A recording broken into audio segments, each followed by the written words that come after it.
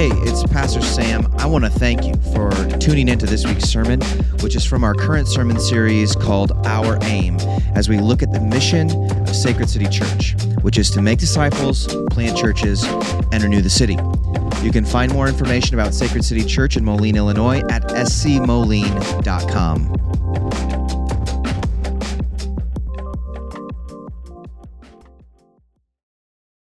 Hear the word of the Lord from Nehemiah 6, 1 through 14.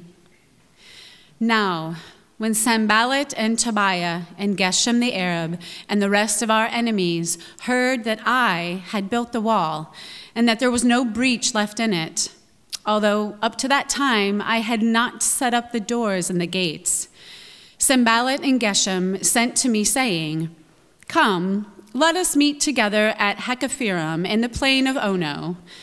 But they intended to do me harm. And I sent messengers to them saying, "I am doing a great work, and I cannot come down. Why should the work stop while I leave it and come down to you?" And they sent to me 4 times in this way, and I answered them in the same manner. In the same way, Sanballat for the 5th time sent his servant to me with an open letter in his hand. In it was written, "It is reported among the nations, and Gashmu also says it, that you and the Jews intend to rebel. That is why you are building the wall, and according to these reports, you wish to become their king. And you have also set up prophets to proclaim concerning you in Jerusalem, 'There is a king in Judah.' And now the king will hear these reports. So now come and let us take counsel together." Then I sent to him, saying, "No such things as you say have been done, for you are inventing them out of your own mind." For they all wanted to frighten us, thinking, "Their hands will drop from the work, and it will not be done." But now, O God, strengthen my hands. Now when I went into the house of Shemaiah, the son of Delaiah, son of Mehetabel, who was confined to his home, he said, "Let us meet together in the house of God within the temple. Let us close the doors of the temple, for they are coming to kill you. They are coming to kill you by night." But I said, "Should such a man as I run away? And what man such as I could go into the temple and live? I will not go in it." And I understood and I saw that God had not sent him, but he had pronounced the prophecy against me because Tobiah and Sanballat had hired him. For this purpose he was hired, that I should be afraid and act in this way in sin, and so they could give me a bad name in order to taunt me. Remember Tobiah and Sanballat, O my God, according to these things that they did, and also the prophetess Noadiah and the rest of the prophets who wanted to make me afraid. This is the word of the Lord. Let's go. Let me just start with this. It's an honor and a privilege to have a pulpit. It's an honor and a privilege to have a church to pastor and to preach to, and it's something that I don't take lightly. This is a unique way that God has given me to serve and to love you as I pray and study and proclaim the word of God to you. And as I do this, I sit in my study, I sit in a coffee shop, wherever I am doing this work, and I'm asking God the whole time to give me a word to give to you. But every once in a while, a sermon comes along that isn't for you. Every once in a while, a sermon comes along that I don't feel is necessarily for you. Now, it's not that I pulled a generic sermon off the internet. I could do that, but I don't. I'm not ripping off somebody else's ideas. It's not for you in the sense that its primary target is me, that the Lord wants to speak to me about something. And today seems like one of those sermons. And you're here, and you get to listen in on what God has been teaching me and what I believe God is saying to me with this unique position that I'm in. Now, as we make our way through Nehemiah chapter 6 today, I want to help you understand why this resonates with me so deeply. I planted Sacred City Moline when I was 28 years old.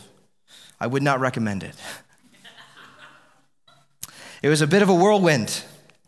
In 2017, actually it's 2016, December of 2016, we were gearing up. We had a vision night. We were casting this vision of starting a new church in Moline. My wife was 9 months pregnant, and we were about to have our second son, Riken. And all of this was hitting at about the same time. I'm literally in the delivery room with my wife, and she's a champ here. And during the breaks, while the contractions die down, I'm on the phone, text messaging, trying to dial in the last minute things that have to take place in order for us to start a church in a couple of weeks. It was just chaos. So we have our kid, we have a preview gathering, we launch at the beginning of 2017, and it was both exciting and pure madness.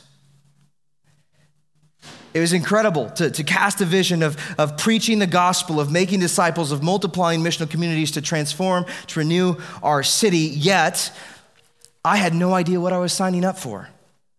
I had read books about being a pastor. I've read books about church planting. I was actually even part of a church plant at Sacred City Davenport 5 years before this. But I had no idea what I was signing up for when I said, hey, I'll be the guy. I'll be the guy that goes and tries to launch something for the sake of the kingdom advancing here in my city. I was unaware of the challenges that lied ahead. Now, to be honest, part of it was due to my youth, my inexperience, my own, immaturities that made it difficult, like navigating 28 years old, trying to pastor people, that was wild. But it's also a hard job. Like pastoring, and I'm not trying to say this to make you feel bad for me, pastoring is a very challenging job. And then when you try starting a church on top of that, it just adds a whole another layer of difficulty. And so here I was, 28 years old, doing a job that I had no business trying to do. I had read the books. I thought I knew what to expect given my previous experience, but I was wrong.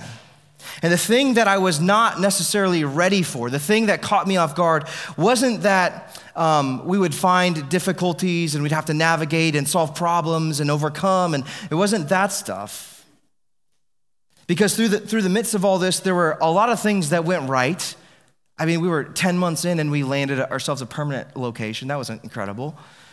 A lot of things went right, but there were a lot of things that went wrong. And these setbacks are hard to navigate, and it wasn't necessarily the problem solving that made it difficult. It was dealing with the discouragement that just got in there and just ate away at me. Right? For every one thing that went right, it seemed 3 things would go wrong, and I would just get in this spot where I felt so discouraged. It's like I'm trying to do something good for Jesus. I'm doing a hard thing for the Lord, and I can't get momentum. I can't get things moving. I was not prepared for the level of discouragement that I would face. Now, some days it was just a slow drip, but sometimes, some seasons, it came like a tidal wave. Just unbearable frustration, unbearable discouragement. Now, I wonder if my experience in trying to start a church, planting a church, would link up with what Nehemiah is feeling by chapter 6. It appears that in chapter 6 of Nehemiah, he is experiencing a fresh tidal wave of discouragement. God had called Nehemiah to come back from Susa, a Persian land, come back, it was like 800 miles, some crazy amount of miles, on foot back to his hometown to rebuild the city of Jerusalem that had been laid waste by rulers who had come in and conquered before him. The temple was destroyed, homes were destroyed, the city walls were destroyed, and God had called Nehemiah to build something. And Nehemiah was able to rally a bunch of people along with him, cast this compelling vision, say, what we're doing here matters. This is important work. Will you contribute? And everybody rose up. Most people rose up. And they got to work. And what we've seen over the last several chapters is that Nehemiah is just plodding it out, right? He's facing a lot of challenges, a lot of obstacles, But he's going, and they're seeing progress as they go. And as things are winding down here in chapter 6, and actually we'll see next week where they finish building the wall. But as things wind down, there's one final last-ditch effort to try to get them to stop building the wall. See, this whole time while Nehemiah's trying to build the walls of Jerusalem, the neighbors, the adversaries of the surrounding regions hated what they were trying to do. They hated the fact that Israelites thought of themselves as God's people. And they were dwelling in God's city, the city of David. And so they were threatened by that. They felt insecure because of this. And so they were doing anything within their reach to stop this building work from happening. Now, we saw this earlier in chapter 4 where they were threatening war. They were going to physically come into Jerusalem and try to, Nehemiah planned, arranged to sort of dismantle that threat. Later on, there was some internal turmoil that Nehemiah had to navigate through. But in this last session here, this last session of difficulty, we see that things get personal. Things get personal. Nehemiah's enemies aren't just out to stop the building. I mean, that's what they want to do, but now they see it, the way that we stop the building is to stop Nehemiah. To ruin Jerusalem means to ruin Nehemiah.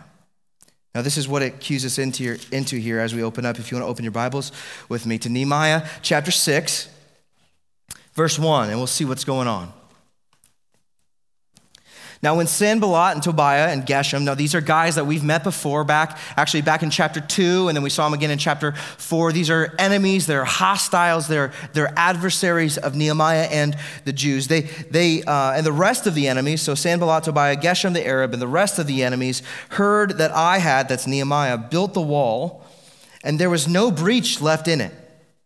So at this point, Nehemiah has built up the stones, all of it is connected, and then he tells us, although everything's connected, he had not yet set up the doors and the gates. So there were these holes in their wall, not completely done, but like 90% done, let's say. They see what's going on, and they say, the Sanballat and Geshem sent to me saying, come and let us meet together at Hekaphrim, I don't know how to say that, in the plain of Ono. But they intended to do me harm. And I sent messengers to them saying, I am doing a great work and I cannot come down. Why should the work stop while I leave it and come down to you? So here is something that when we first look at this, like they make 4 requests that Nehemiah would come to this place, to the land of Ono, the plain of Ono, that they would meet up with Sanballat and Tobiah and Geshem, and they would have this sort of like round table discussion. And you might wonder, like, what's the harm in this? Nehemiah says 4 times, no, I'm not going to come. I'm not going to come. And as readers, we might say, well, maybe they're trying to bury the hatchet. Like maybe they've just accepted defeat. They see the walls almost done, and they say, well, I guess we got to just live with this reality now. Let's at least all try to hash things out and get all on the same page. But what Nehemiah knows, he understands, he has this discerning eye to see that their friendliness is phony. And one of the indicators of this is in verse 1, that he identifies these people not as like enemies turned friends, but straight up enemies. People that are hostile toward him and the work. And he knows that this friendliness is phony, and rather, instead of friendliness, hate is bound up in their heart. These enemies despise Nehemiah. They hate the fact that he's being successful in the mission that God has called him to. Now, Nehemiah discerns this, he understands this, and because he tells us in verse 2 that he knows that they intended to do him harm. Now, what degree of harm, you might ask? Well, it kind of depends. Let's work through a couple different scenarios. Best case scenario, Nehemiah goes to this place, goes to the plain of Ono, and it takes him a day to get there, a day to meet, and a day to return. That's 3 days away from the building project. 3 days away from the construction zone where Nehemiah is called to. And so best case scenario, Nehemiah gets distracted. People back home don't know what they're doing. Maybe they fumble around a little bit. But the next scenario is not good. It's where this land that Nehemiah is being asked to come visit it's not a neutral land. There is no neutrality here. Nehemiah is being invited to a land that is hostile towards the Israelites. And just to journey there would be a dangerous endeavor. So a not good scenario. That well-intentioned Nehemiah goes to meet, and on his way there or on the way home, he gets beat up, hurt in a hostile land. But the worst case scenario, which is most likely, is that Nehemiah goes to Ono and he gets killed. Right? These enemies not just want to harm him, but actually want to snuff him out, and which makes the place of Ono a fitting name, because oh no, Nehemiah, you gonna get hurt. They're going to hurt Nehemiah, maybe kill him, and if they do so, they stop the building on the wall. This is because if you can kill a leader, you might just be able to kill the movement. That's really what they're after. They want the movement. They want the building project to just be cut out. So the easiest way to do this, or I guess maybe a last resort, is to take out Nehemiah. Now this tells us something very important. This shows us that an isolated leader is a vulnerable leader. Like for Nehemiah to leave the people, the place, the job site where he's at, where people are behind him, people are contributing, people are doing great things, to leave that all behind, to go off into a place to meet with people that are very suspect, can make him susceptible for attack. Now, this is not just true of leadership, but it's also true of people. An isolated person is a vulnerable person. My friend, church planner in Des Moines, they've got a bunch of sayings, and I love them all. They're so great. But one of the things that he says is that a person alone in our church is an emergency. Right? To see somebody alone, to see somebody detached, to see somebody isolated is an emergency because of the fact that they are so vulnerable. They're susceptible to attack. Now, for Nehemiah, it was a physical attack. Nehemiah's life supposedly was in danger. But in most cases for us, it's not a physical attack that we're susceptible to, but a spiritual attack. And it usually surfaces in one of two ways. One is in temptation. To be alone makes us more susceptible to temptation, to be detached from a brotherhood of community, to not have any accountability. Means that we are more likely to swerve off of the path of righteousness because nobody's going to know. Nobody's going to know. We're just going to veer off here. Well, when you're alone, you don't have people holding you accountable. That makes you so much more susceptible to going off the path. But there's another way. There's another kind of spiritual attack that often comes when we are alone, and that is despondency. To be isolated, to feel disconnected, to feel alone. It makes you feel like it's you against the world. Right? There's nobody in your corner. There's nobody there supporting you, nobody holding you up. And so when hard times come, when difficulties and trials surface in your life, you wonder, does anybody care? And you might resign, right? It just, I can't press on. I don't want, what's the point? See, these spiritual attacks, when we're alone, you see the attacks of temptation, of despondency sort of elevate anytime you get isolated. This is why community is so important. This is why brotherhood, Christian brotherhood is so important. This is why at Sacred City, we say this: if you're not part of a missional community, you have not experienced Sacred City Church for what it really is. Because in our church, the thing of our church, the lifeblood of our church is community. Right? Brothers and sisters rallied around the gospel of Jesus Christ. put ourselves in missional community, or even a more tight-knit group of people, a fight club, a handful of people that you're going to do life with, you're going to be accountable to, you're going to share your weaknesses and success and praises and all of the things that are going on in life, to have that brotherhood or sisterhood. God makes it unignorable for us when he says to be alone. It's not good that man would be alone. It's not good to be isolated, to be detached from community. Because an alone person is an emergency. God has made everyone for community. God has made you for relationships. That's because you were created in the image of God, and God himself is a triune God. He is a God who exists within relationship in himself. So it's crucial for us to have community, brotherhood. Now, having community doesn't mean that attacks won't come. It's not like bug spray of trials. You just douse yourself in the aerosol spray of community, and all of the mosquitoes of trials and difficulties stay away. It doesn't mean attacks won't come. What it does mean is that you'll have support when they do come.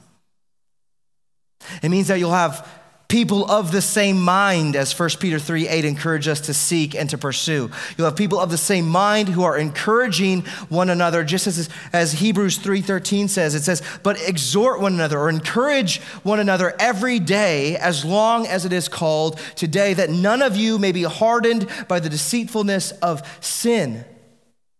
This is what community is for, to encourage one another. And as I'm encouraged by you and you encouraged by me, where I see your faithfulness and you see my faithfulness, courage begets courage, faithfulness begets faithfulness. And in this, we link arms. In this, the brotherhood helps us to stay the course. Now, Nehemiah knows that to leave his post would be to leave behind the brotherhood, the like-minded men and women who are sacrificing and serving to make this thing come a reality. And he says, not only am I not going to leave that behind and put myself in a vulnerable position, I am going to stick to it because this is the work that God gave me. We see this in verse 3. He says, there's nothing more important than this. I am doing a great work and I cannot come down. Why should I stop the work while I leave it and come down to you? Now, what this shows us is in Nehemiah, he has this radical commitment, not only to the community, but to the mission. And we've seen this repeatedly. We saw this last week as he's sacrificing for his own community. We saw this just driving the mission forward through all the last 6 chapters. Nehemiah has this radical commitment to the community of God and the mission that God has laid before him. Because these things sort of serve as the true north on his compass, he refuses to go off course. He refuses to play the rigged game that Sanballat and Geshem and Tobiah have laid out before him. He says, I'm not going to do it. I'm not coming down. I have too important of a work to do. Now, these guys don't take it very well. Sanballat, Tobiah, Geshem, they all get a little ticked off because Nehemiah is not given the time of day. And this verse 5, look at this. They sent for me 4 times this way, and I answered them the same manner. In the same way, verse 5, in the same way, Sanballat for the 5th time sent his servants to me with an open letter in his hand. In it was written, it is reported among the nations, and Gashmu. Now, if you're looking in your ESV Bible, it says Geshem. But there's a little note there down below. It's Gashmu. It's a Hebrew name, and it's for the people who translated the Bible, the people who are putting this together for us to read in the English language. They're trying to make sense of this. There's a guy with a name that starts with the letter G named Geshem, who's in the same paragraph. So it's probably not Gashmu, it's Geshem, but this is part of the story here. It's a Hebrew name of Gashmu. It's an important part of the story, so let me keep going. It's reported among the nations, and Gashmu also says it, that you and the Jews intend to rebel. That is why you're rebuilding the wall, and according to these reports, you wish to become their king, and you have also set up prophets to proclaim concerning you in Jerusalem, there is a king in Judah, and now the king will hear of these reports, so now come and let us take counsel together. All right, what's going on here? Sanballat, Tobiah, and Geshem have realized that they cannot physically attack Nehemiah. So instead, they're going to try to assassinate his character. They're going to try to sway the public opinion, that they'll pump him full of these lies, that there's ill intentions, that Nehemiah is power hungry, that he's manipulative. He's trying to usurp the king of Persia's throne, take it for himself. Now, there's all kinds of irony in this, all right? Because what we just saw back in chapter 5 is this servant-hearted nature of Nehemiah. Like, he's not grasping all the power. He's not trying to get all of these things. Instead, he's laying himself down. He himself is sacrificing to have this position. But these guys pump all of these lies out, and Nehemiah tells us it's so. Like, he tells us straight up in verse 8 that this is all a lie. Look, verse 8. Gotta find it. Verse 8. Then I sent to him, saying, no such things as you say have been done, for you are inventing them out of your own mind. So Nehemiah sets the record straight. He says, I have not done any of this. I've been above reproach. I'm not trying to be king. Now, we need to clear this up in our minds here, to have this understanding that Nehemiah is in fact above reproach here. And the reason that I need to clear this up right off the bat is because we tend to have a leadership skepticism. We tend to have a leadership mistrust, distrust, or disdain for leaders. So even when we hear something, when we hear the murmurs, when we hear the lies that are in circulation about various leaders, we have this tendency to if the scales are tipping one way or another, maybe not go all in on them being true, but we start to think, okay, yeah, there's probably some truth to this. The rumors are enticing, and we tend to sink our teeth in them very quickly. In fact, so quickly that we don't have time to do a fair trial, to actually measure the real facts, which Proverbs 18:13 warns us about. He says this, if one gives an answer before he hears, it is his folly and shame. You make a judgment before you've accumulated all of the facts. It is to your own folly and your shame, right? And we do this when we gossip. Now, gossip might be one of the most threatening things that happens within the church. Gossip is destructive. It seeks to undermine and destroy either a person and what they're doing or a person and their reputation. Not only is it destructive, it is a breaking of the 9th commandment. When God tells Moses, you shall not bear false witness against your neighbor. And what this does is, as gossip, it's like a poison. Gossip can beget more and more gossip. And it just plagues the organization. It plagues the church or the nonprofit or the school or whatever it might be. It just gets in there and destroys. And if left unchecked, if someone like Nehemiah doesn't stand up and say, these are all false, and set the record straight, this can, and it actually has dealt fatal death blows before. Now, this gossipiness, this cancer of gossip, the poison of gossip in among the people of Jerusalem and the surrounding land is exactly what the enemies wanted. Like, their intentions are stated here for us by Nehemiah in verse 9. For they all wanted to frighten us, thinking their hands will drop from the work and it will not be done.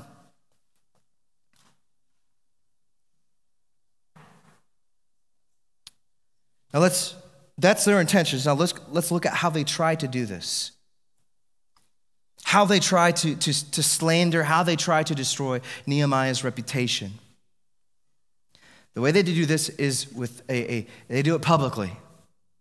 It's an open letter. So they're traveling a great distance with this open letter. And an open letter means that anywhere this messenger would go, anywhere that there's people who will listen, they would make this proclamation based upon what the letter says. So this word, not as fast as it would today, but the word spreads throughout. Now, we could tweet something or put something on Facebook or whatever, and it's all across the world in a matter of seconds. This, a little bit slow. It's a little slower in that time.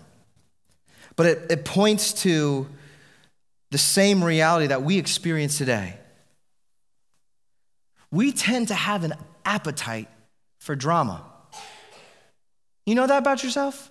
At heart, everybody's like a little 7th grade girl. Like we just want the gossip, we want the news, we want to sink our teeth into it. And that's what this open letter to the world is meant to do. It's meant to feed the appetite for drama.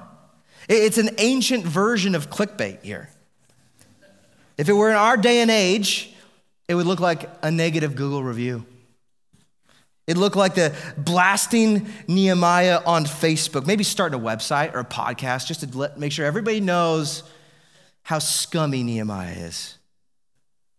The whole point is to generate as much curiosity as possible with a conspiracy theory, which is what this is. If you look at your Bible, the subheading of this passage is Conspiracy Against Nehemiah. Now, what's interesting is how they bolstered the conspiracy theory. They did this in 2 ways. 1, with generalities, and 2, with anonymity. Gosh, I cannot, every time I write this word down, I can never say it.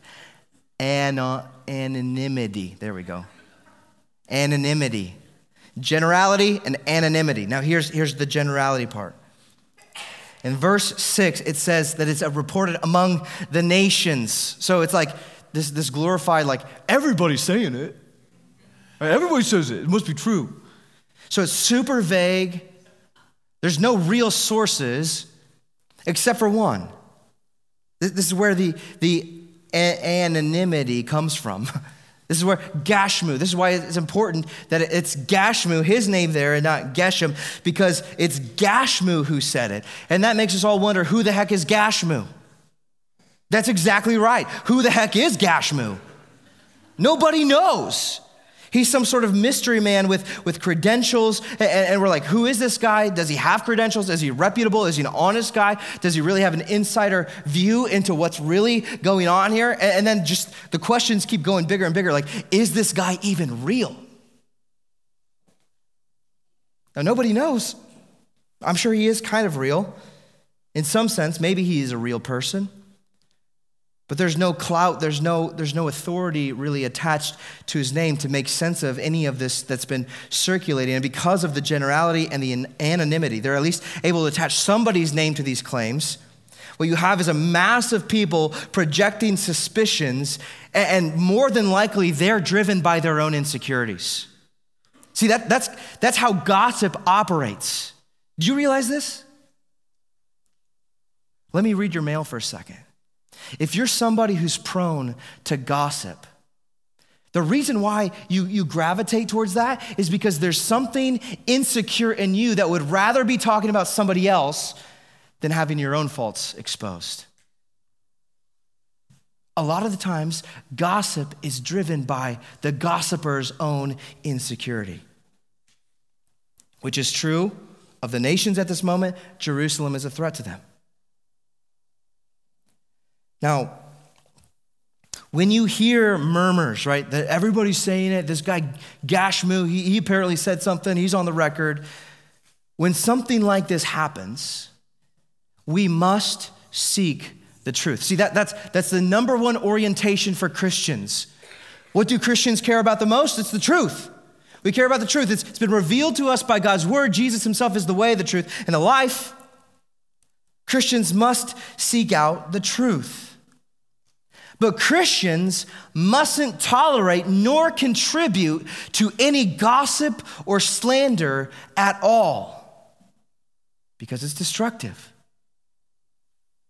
It's destructive to the subject, the person who's being gossiped about. Proverbs 11:9 says this: with his mouth the godless man would destroy his neighbor, but by the knowledge of the righteous are delivered. So he's saying here, the godless man who gossips sets out to destroy his neighbor, but it's also destructive for the gossiper. Proverbs 18:21. Death and life are in the power of the tongue, and those who love it will eat its fruit. See, if you have a word of truth, it is the word of life. But if you have a word of deceit, of lies, it's a word of death. Whichever one that you're using, whichever one you're spewing, will determine your future. Is it life? Is it death? And in fact, in James 1, James actually talks a lot about the tongue. There is an emphasis on controlling and bridling the tongue. And this is what he says. In James 1:26, if anyone thinks he's religious and does not bridle his tongue, but deceives his heart, this person's religion is worthless. Those are some strong words. If you can't bridle your tongue, if you can't practice self-control and restraint, that shows a gap, a breakdown in your own held beliefs.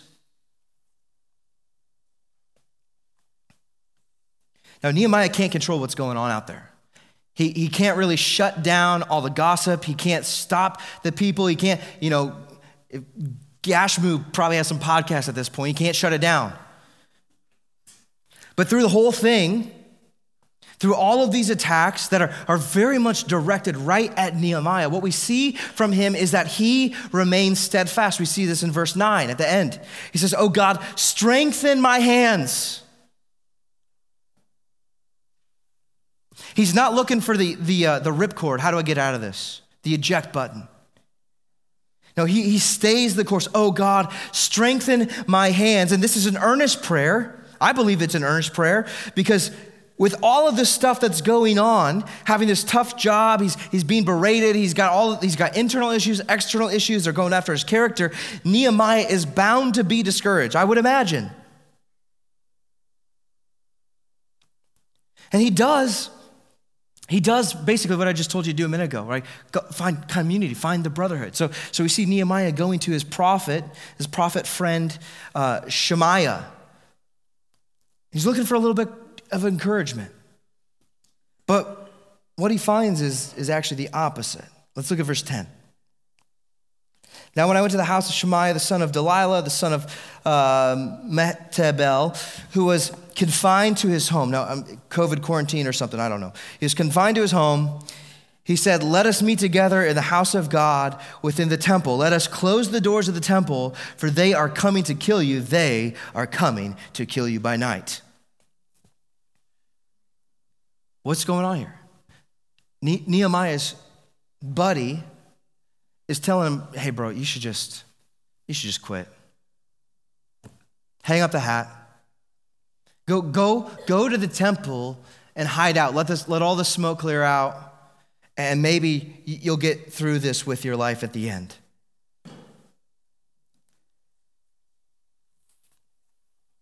Now, this seems off to Nehemiah. Says, buddy, he thinks he probably has gone to him for some sort of brotherhood before, some encouragement. And he has this response in verse 11. "But I said, should such a man as I run away? And what man as I should go into the temple and live? I will not go in." Now, these questions show us two things. First of all, Nehemiah, he's not a coward. Nehemiah has realized, I have operated within courage through this whole time. Why should I get to the end? We're almost done. Why should I give up now? Am I the kind of guy that's proven myself that I would just tuck and run when things get hard? He says, I'm not that guy. But the other part of this questioning that Nehemiah turns back is that, why would I go to the temple?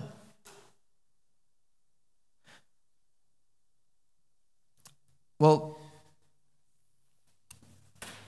for Nehemiah to go into the temple would be a dangerous thing for him.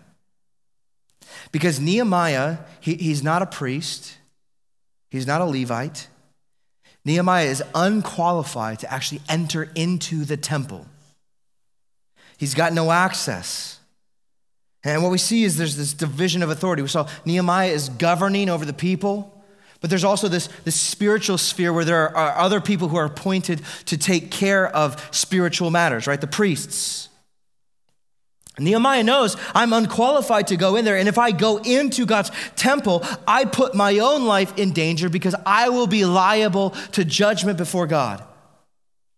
Right? So if you were a gambling man, it's like saying this. I could either hang out here and maybe people come and attack me, Or I could go into the temple and for sure I'd be sinning against God. For sure I'd be standing in the place where I would be judged and it would not go well for me. One of these two, either one of these options are terrible options.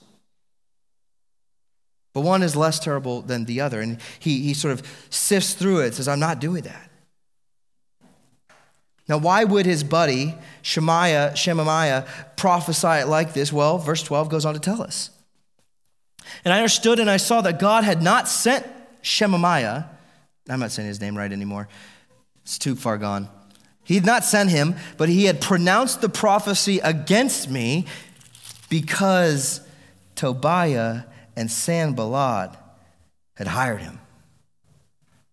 For this purpose he was hired, that I should be afraid and act in this way and sin, and so that they could give me a bad name in order to taunt me.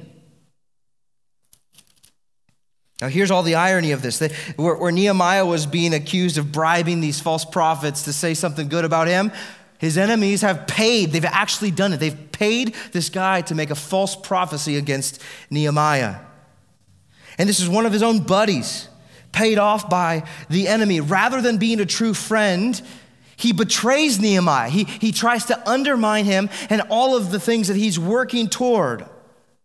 Not only is that going on, but there are other prophets. If you look forward to verse 14, there are other prophets that are intending to make him afraid and in his fear step into sin. Now this whole dynamic revolves around making Nehemiah afraid. Right? Invoking fear in him, making him kind of like walk on eggshells around him. The whole point of it is to make Nehemiah afraid.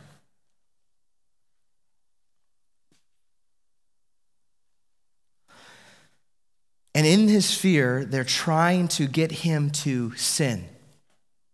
So that way, there would actually be a legit accusation to bring against Nehemiah.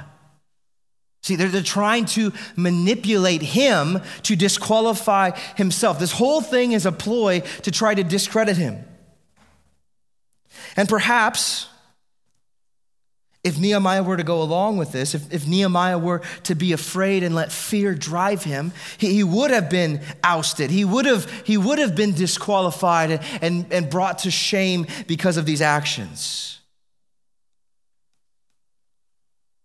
Now, if you just sit in Nehemiah's mind for a moment, you can imagine his fatigue.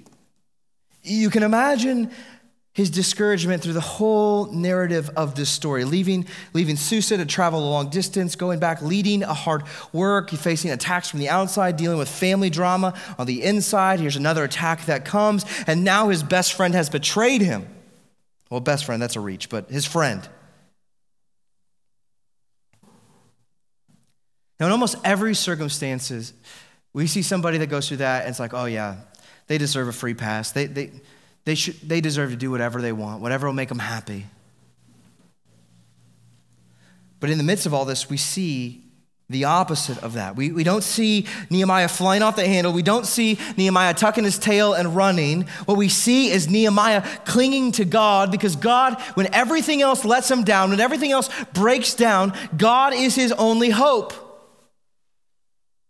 And in that clinging to God, God gives Nehemiah globs of strength, gobs of courage. See, this is what's essential for us in the Christian life. The most repeated command in the Bible is, don't be afraid. Well, what are we going to do? Because you can't just shut it off. You can't just shut fear down and not have any sensitivities to that at all. But the question is not so much, will I be afraid, but what do I do when I experience fear? Do I bow to it? Do I break? Do I collapse underneath of it? Or do I stand up underneath of it in courage and strength? For the Christian, it's courage. C.S. Lewis in the Screwtape Letter says this: the courage is not simply one of the virtues, but the form of every virtue at its testing point, which means at the point of its highest reality. So in order to have any kind of virtue requires courage. Now, the thing about us right now, just as the church at large, Christians in general, we tend to lack courage. We tend to be more afraid than we are courageous, especially as we give ourselves to doing hard things for Jesus. And as we do hard things for Jesus, those things run opposed. And we find ourselves doing one of three things. One, we either bow to the mob, well, everybody's saying it, so then it must be true. Because everybody's saying it, I don't want to offend anybody, and so what we do is we just sort of cave in on our convictions. Put our head down, try not to disturb anybody, try not to offend anybody. We bow to the mob. Number two, we keep our convictions, but we run and hide in fear. Right, so I'm willing to keep my opinions close to my chest. I'm willing to keep my faith close to my chest. I don't dare make it known. Because if I do that, I might get hurt. Somebody might come after me. So somebody might intend harm to me. And so instead of letting it exude from us, right, this little light of mine, instead of letting it shine, what we do, we hide it away. We hide it away because we are fearful that we might get hurt. It might be too risky, too costly for us. The third thing that we find ourselves doing when we lack courage is that we get in our feelings. We add fuel to the fire of the drama. So as Nehemiah is experiencing this tidal wave of opposition, he could just let the rage out, right? He could go to town and everything that the enemy says, I'm going to say something back. I'm going to say it harder and more aggressive. He could let this rage against the enemy sort of spew out and retaliate. I think that as Christians, we're seeing all three of these play out in different ways in the church, but no matter which way you let this spew out, it all creates vision drift. It generates a fear that leads us into sin in one way or another. Now, Nehemiah doesn't do any of that. Nehemiah doesn't make any of those three mistakes. And there's a reason for that. And the reason he doesn't do those things is because he knows that God is judge and he will be vindicated. Nehemiah knows that God gets the last word. See, the same thing is said about Jesus in 1 Peter 2. And I didn't know this was going to be a case, but it was also our profession of faith today. 1 Peter chapter 2, 22 through 23 says he committed no sin, neither was deceit found in his mouth. So similar to Nehemiah, though Nehemiah was not sinless, in this instant there was no deceit. He was not spinning it back. When he was reviled, this is speaking about Jesus, by the way. When Jesus was reviled, he did not revile in return. When he suffered, he did not threaten, but continued entrusting himself to him who judges justly. Jesus did what Nehemiah did, only to the nth degree, even better. He's the truer and better Nehemiah. And we can see a lot of parallels between Nehemiah and Jesus in the sense that Jesus had the hardest job ever, right? Nehemiah had a hard job, Jesus had a hard job. He was sent to save the whole cosmos, all of humanity, all of creation. Jesus was to come and redeem it and save it. But just like Nehemiah had enemies on his mission, Jesus too had enemies. He had the prince of the power of the air, the prince of darkness, Satan and his demons. He had even the religious opposition coming from the Pharisees. They all wanted to stop him. Like Nehemiah, Jesus knew what it was like to be betrayed. Jesus knew what it was like to be lied about. As he's standing before in trial, before the religious leaders, the Jewish religious leaders, and then Pontius Pilate, all of these lies are being brought against Jesus, and he's just taking it on the chin. Now, none of that deterred Jesus from doing what he was sent to do. We're told his face was set. And in Jesus, we see steadfast courage, a courage that just grinds and pushes and presses, that stays the course. And this steadfast courage led Jesus to a cross. See, that's what it took to get the job done. 1 Peter 2:24, he himself bore our sins in his body on the tree to redeem us from our sin. Jesus had to take it upon himself that we might die to sin and live to righteousness. By his wounds, you've been healed. In verse 25, for you were straying like sheep, but have now returned to the shepherd and the overseer of your souls. See, on Good Friday, as Jesus gave up his last breath, the enemy thought he had won. The enemy thought he had snuffed out this kingdom movement that Jesus had brought about. As Jesus took his last breath, they thought it was over. But guess what? It didn't stop the mission. It didn't. This is the leader that you take him out and things just blow up even more. Though Jesus was killed and buried and for 3 days was in the grave, God raised him by his power and vindicated Jesus by the Holy Spirit. In this, he paid the price for our sins, the kind of sins that are fear-induced, where we don't stand up for Jesus, we don't continue to press on doing hard things for Jesus. And these sins were condemned in Jesus' own flesh. And by this, he heals us, he gives us light, he gives us righteousness. And what he proves to us is that God is always trustworthy. Even when everything is crumbling around us, even when difficulty and opposition and depression and discouragement come along, God is always trustworthy. Especially through trials, especially in difficulty. And it's in those moments, it might not feel like God's kindness, but let me tell you, it is God's kindness that he strips away our idols, those things that we go to for false comfort, the things that we go to sort of prop ourselves up and make ourselves good, that are our cheap substitutes for the true and living God. He kindly pulls these statues down.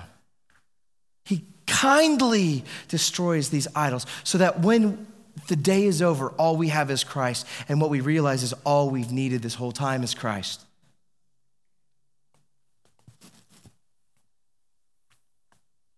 Facing hard times and doing hard things for Jesus as the Word of God and his Holy Spirit directs us to do does not mean that we are failing. This is an association that we need to break. It's a myth. Right? Facing hard times, being persecuted, facing opposition does not mean you're doing the wrong thing.